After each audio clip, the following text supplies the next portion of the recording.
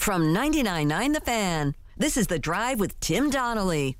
Sponsored by Coach Pete at Capital Financial Advisory Group. Visit us at capitalfinancialusa.com. Riley Leonard in the portal. Yeah. How about that? You know what this is? You know what Riley Leonard in the portal is? Exactly what the portal was designed for.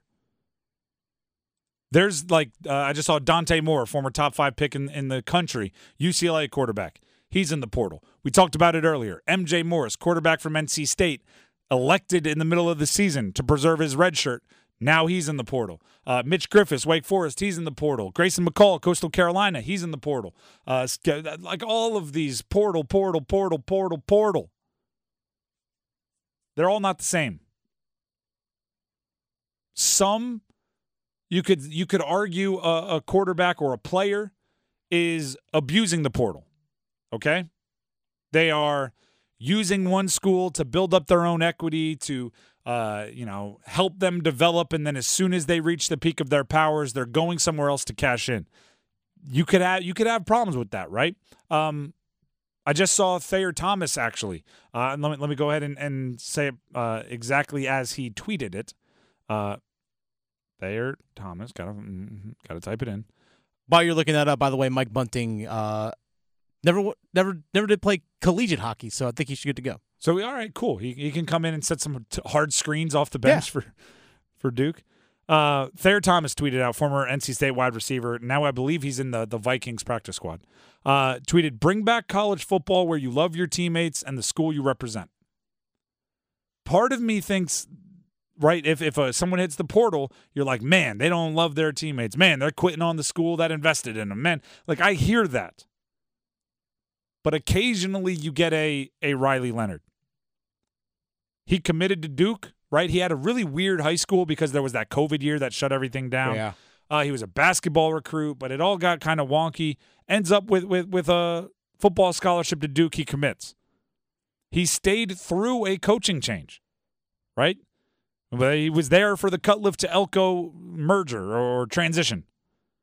Played through injuries, left it all out there on the line, right? You remember that the end of that Notre Dame game. You remember him trying to come back for that Louisville game, and it just, he didn't have it physically, and he played through it. He was a tough guy. And yes, he did build his own value along the way. He became a better quarterback. He became a dark horse first-round pick at times on NFL draft boards. He became all of that. And now, through, you could say, no fault of Duke's own, that he's facing another coaching change. Those aren't fun for players. He's facing another coaching change, and he has a chance to go cash in, and he's hitting the portal. If you pay attention to Duke players' social media, seems like everybody's pretty universally happy for him, right? They're posting pictures. They're posting memories. They seem to understand why this guy is leaving. And I would say he's leaving Duke a better program than he found it. It's now not crazy to have College Game Day in Durham for football rather than basketball. It's now not crazy for them to play 4 prime time Saturday night against a wide array of opponent games. That's what the portal is for, right? If the portal allows players in that situation facing multiple coaching changes at a program that he laid it all out there on the line for,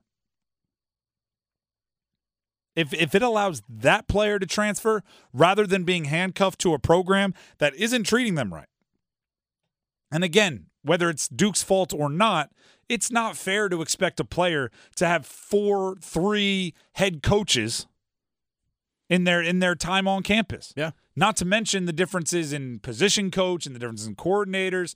It's not fair. So if that guy can get out and cash in a little bit of money, go to a program with maybe a little bit more stability, I'm fine with it. And I think because of that, you have to be fine with it being kind of abused by a few other guys, because it's impossible to distinguish between someone in Riley Leonard's situation and someone in another player's situation that's just going, where's the dollars, right? Mm-hmm. It's different. When I was coaching, I would always tell players when I recruited them, I said, no matter what school you go to, even this one, the one I was coaching at, I said, the coach that's recruiting you, there's a high likelihood won't be there when you graduate. Because I would always get that question all the time. Coach, you going to be here when I graduate? And, of course, many coaches say, oh, that's the plan. Of course, absolutely. And I say, look, don't fall for that. Because the moment that you leave, the athletic director can walk into their office and say, thanks, but best of luck in your future endeavors. You just don't know what's going to happen. So that's just kind of how things are. And as like to me, it's different based on the situation, your motivations of leaving.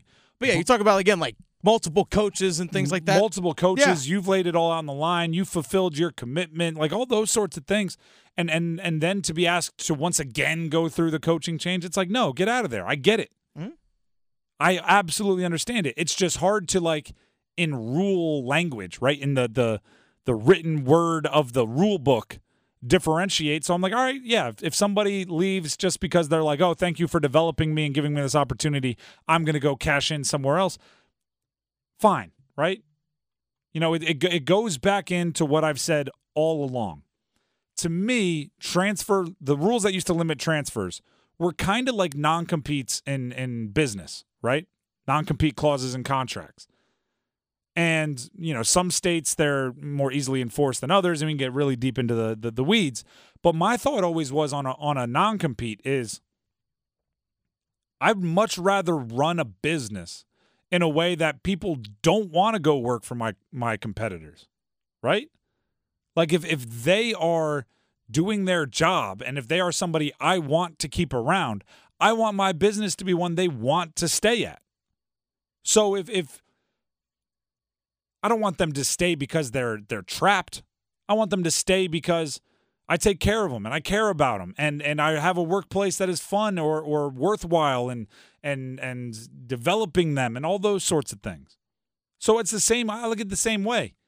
If you don't want players to be jumping out to go to the transfer portal, take care of them, right? Yeah. Show that they're being developed. Show that they're cared for. Show that as far as you can, you will take care of them to what they deserve in the name, image, and likeness space, and show them that. And if they still want to leave, then there was nothing you could have done. I'm here with Coach Pete from Capital Financial Advisory Group. Coach, what is the ideal time to shift to retirement planning? Yeah, I think the minute you start working, you need to start thinking about retirement. It's very important as you approach retirement to make sure you have all your ducks in a row. So we spend a lot of time. I'm a retirement income certified professional. I am trained to put together lifetime income plan. Go ahead and give them a call, Capital Financial Advisory Group, 800-691-3215. Make sure they know you heard about it right here on The Drive, or text TIM to 600-700. That's TIM to 600-700. Some guys joining the portal, they don't necessarily They don't, every transfer portal entry isn't the exact same, is what I'm getting at. Some I look at and I go, good for the player. Some I look at it and go, wow, I wish they had different people advising them. Mm-hmm. They're adults. They get to make their decision and make their mistakes. But Riley Leonard is one I'm like, oh, that's kind of what the portal's for. Rather than be forced through another coaching transition, he's going to get to handpick his place and make some money doing it. Good for the young man. He picks his coach, not his coach chose him for him. Exactly. Good, and if he were a little bit higher level player, he might have a little input in the coach, and then he would stay. Like it's all different. It's all different, and it's centered around the quarterbacks. Let's just look at the quarterback future in college football. The transfer portal hasn't even officially opened for non-graduates and non-graduate transfers and non-coaching change players. If you're coaching change, you can always enter the portal right away. If you graduate, you can always enter the portal right away. If not, you have to wait till Monday. I'm just going to rattle, like I have my notes in front of me do not have a list of quarterbacks.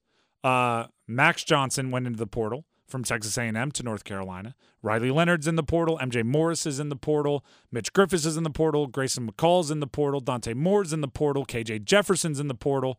These are all Power 5 starting quarterbacks. The portal doesn't open till Monday. DJ Uyunglele's in the portal. Like there are so many quarterbacks going in the portal, and it's going to change the way everything is thought of. I posed this question. By the way, there's a couple emergency editions of Pack Therapy, the podcast, out based on the MJ Morris news that he's going into the portal. One with myself and Dennis. That was immediate reactions moments after the news broke. Literally. And then one with myself and Mike Glennon a little bit later on, a little bit more measured conversation going on there. Both on YouTube as well. Both on YouTube, 99.9 The Fan. About halfway through the conversation with Mike Glennon, I came up with this question.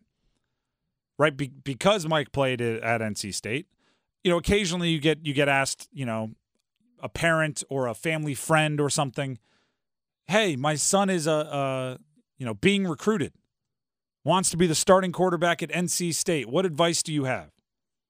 Maybe even has an offer from NC State. I genuinely don't know if the best way to become the starting quarterback at NC State is to go to NC State out of high school. I might advise you to go somewhere, like especially if NC State's like, oh, you're a developmental guy, we're going to offer you. Hopefully you'll play your junior year. Like if they're honest with you, right? So, you need to put on some weight. I might say, like, go to Coastal. Yeah. I might say, do you have any other Power 5 offers that come with a much better chance of playing early? Right? If you want to be the starting quarterback at NC State, it might behoove you to go somewhere you can play early, build up your value, then transfer to NC State. That might be a more likely way to be the starting quarterback at NC State than going to State out of high school. It's so weird to think of it that way, but I think you might be right on this. It's Mike kind of sat there and we had a lot of on-air realizations in the Pack Therapy pod. He's like, I think I'm the last starting quarterback at NC State that started and ended at NC State. Mike played 10 years in the NFL. Because you think of Jacoby Brissett came in, Ryan Finley came in, obviously Brennan Armstrong came in, MJ Morris now started a little bit. He's on the way out. Mm-hmm. Ben Finley left. Like there's a lot on the way. Yeah. Yeah, so I forgot that Brissett transferred in. Transferred in from Florida. Yeah. Yeah, Finley transferred in from Boise. There's one more that I'm missing there after Finley, but it was also a transfer. There's college football, quarterback specifically, because only one plays. It's almost like out of high school, go to the place you don't want to play because you're not going to end up there, right? Don't go to the place you want to end your career straight out of high school because it's almost a 0% chance that you will. Because, like, look at it this way. Let's say it goes perfectly, right? Let's say somebody goes to an ACC program and you're so good you end up the all-time ACC touchdown passes leader. You end at Notre Dame. That's Sam Hartman. Like, if it goes super well, you end up transferring out and cashing out all of your NIL money and making $1 million. If it goes super poorly, you go somewhere else for an opportunity to play because you're not going to get one at the place you started at. That's just the nature of college football nowadays. And it's crazy. And coaches, it's going to be very, very difficult to plan for. Very difficult. And do you know what else coaches are going to be excited about? If they bring in a transfer, you do have more control because two-time transfers don't get to play. So you almost want your players to go somewhere else for 1 year, then transfer to you, because then you absolutely control them until they graduate. Now, if they graduate in 3, you only get 2 years of control. But 2 years of control is better than 1, and it's difficult to graduate in 3 if you're transferring in the middle of that. Like, there's all of these little weird loopholes that are just they're going to change the game. They're going to, and by the way, not change the game like change the way you watch games on Saturdays. I'm saying change the way that the entire offseason is viewed. The entire way coaches, it might not even be worth it for Power 5 schools to recruit high school quarterbacks. Like almost, you go to a mid-major school, you go to a group of 5, you go to an FCS school out of high school, and then after your sophomore year, you enter into the possibility of going to a Power 5. Yeah. For everyone other than the super-duper 5 stars. Like, I went to the University of Delaware, who, by the way, announced earlier this week we're joining the Conference USA. Oh, look at that. We're going to FBS. Always knew I'd play for an FBS school. Just didn't know I wouldn't be there when it was. I was an FCS guy. But my advice to Delaware, would be go find a 4-star, right? Somebody who has no business going to Delaware, way too good for Delaware, and say, where do you want to go? And they're going to say, Georgia, Alabama, Michigan, whatever, right? They're going to say they want to go to the biggest. You're probably not good enough for that yet. But here's what I'm going to do for you, right? In the Conference USA, we're going to play you as a freshman. We're going to work with you. We're going to help you put on weight. We're going to get you ready to play. You're going to put up a bunch of stats. And then after your freshman year, we're going to fine-tune all of your little mistakes and all the little hiccups. We're going to play you your sophomore year. You're going to be the best player in Conference USA. Then we don't even expect you here your junior year. We will put together the highlight film to send to all of your dream schools and get you there after 2 years. And by the way, we're going to say the same thing to the 4-star that's replacing you after those 2 years. Like, we don't, if you want to go and by the way, if you don't end up at Georgia, you end up at Kentucky or whatever, we're going to help you there. Like, turn yourself into the best AAA program, and you'll have really good quarterbacks for 2 years at a time. What am I talking about? This is alien. This is foreign to college football like 5 years ago. But you have to embrace what it is, and that's just what it is. So you're saying college football programs should change quarterbacks like I change shoes? Maybe not that often. Okay. Maybe like a normal person changes shoes. Oh, describe normal. Well, you what, like four pairs a day? What are we looking at? Depends on the day. But on average, people spend over a third of their life sleeping, yet most sleep disorders go undiagnosed. I'm Megan Gigling, General Manager of Parkway Sleep Health Centers. Sleep struggles left untreated can lead to health problems and have a serious effect on your quality of life. We've served the Triangle for 20 years. Let us help you get the sleep you've been dreaming of. If you're in need of a sleep study, a knowledgeable doctor, CPAP machine, or supplies, Parkway has you covered. For more information or to schedule an appointment, visit parkwaysleep.com. Sound sleep, sound health.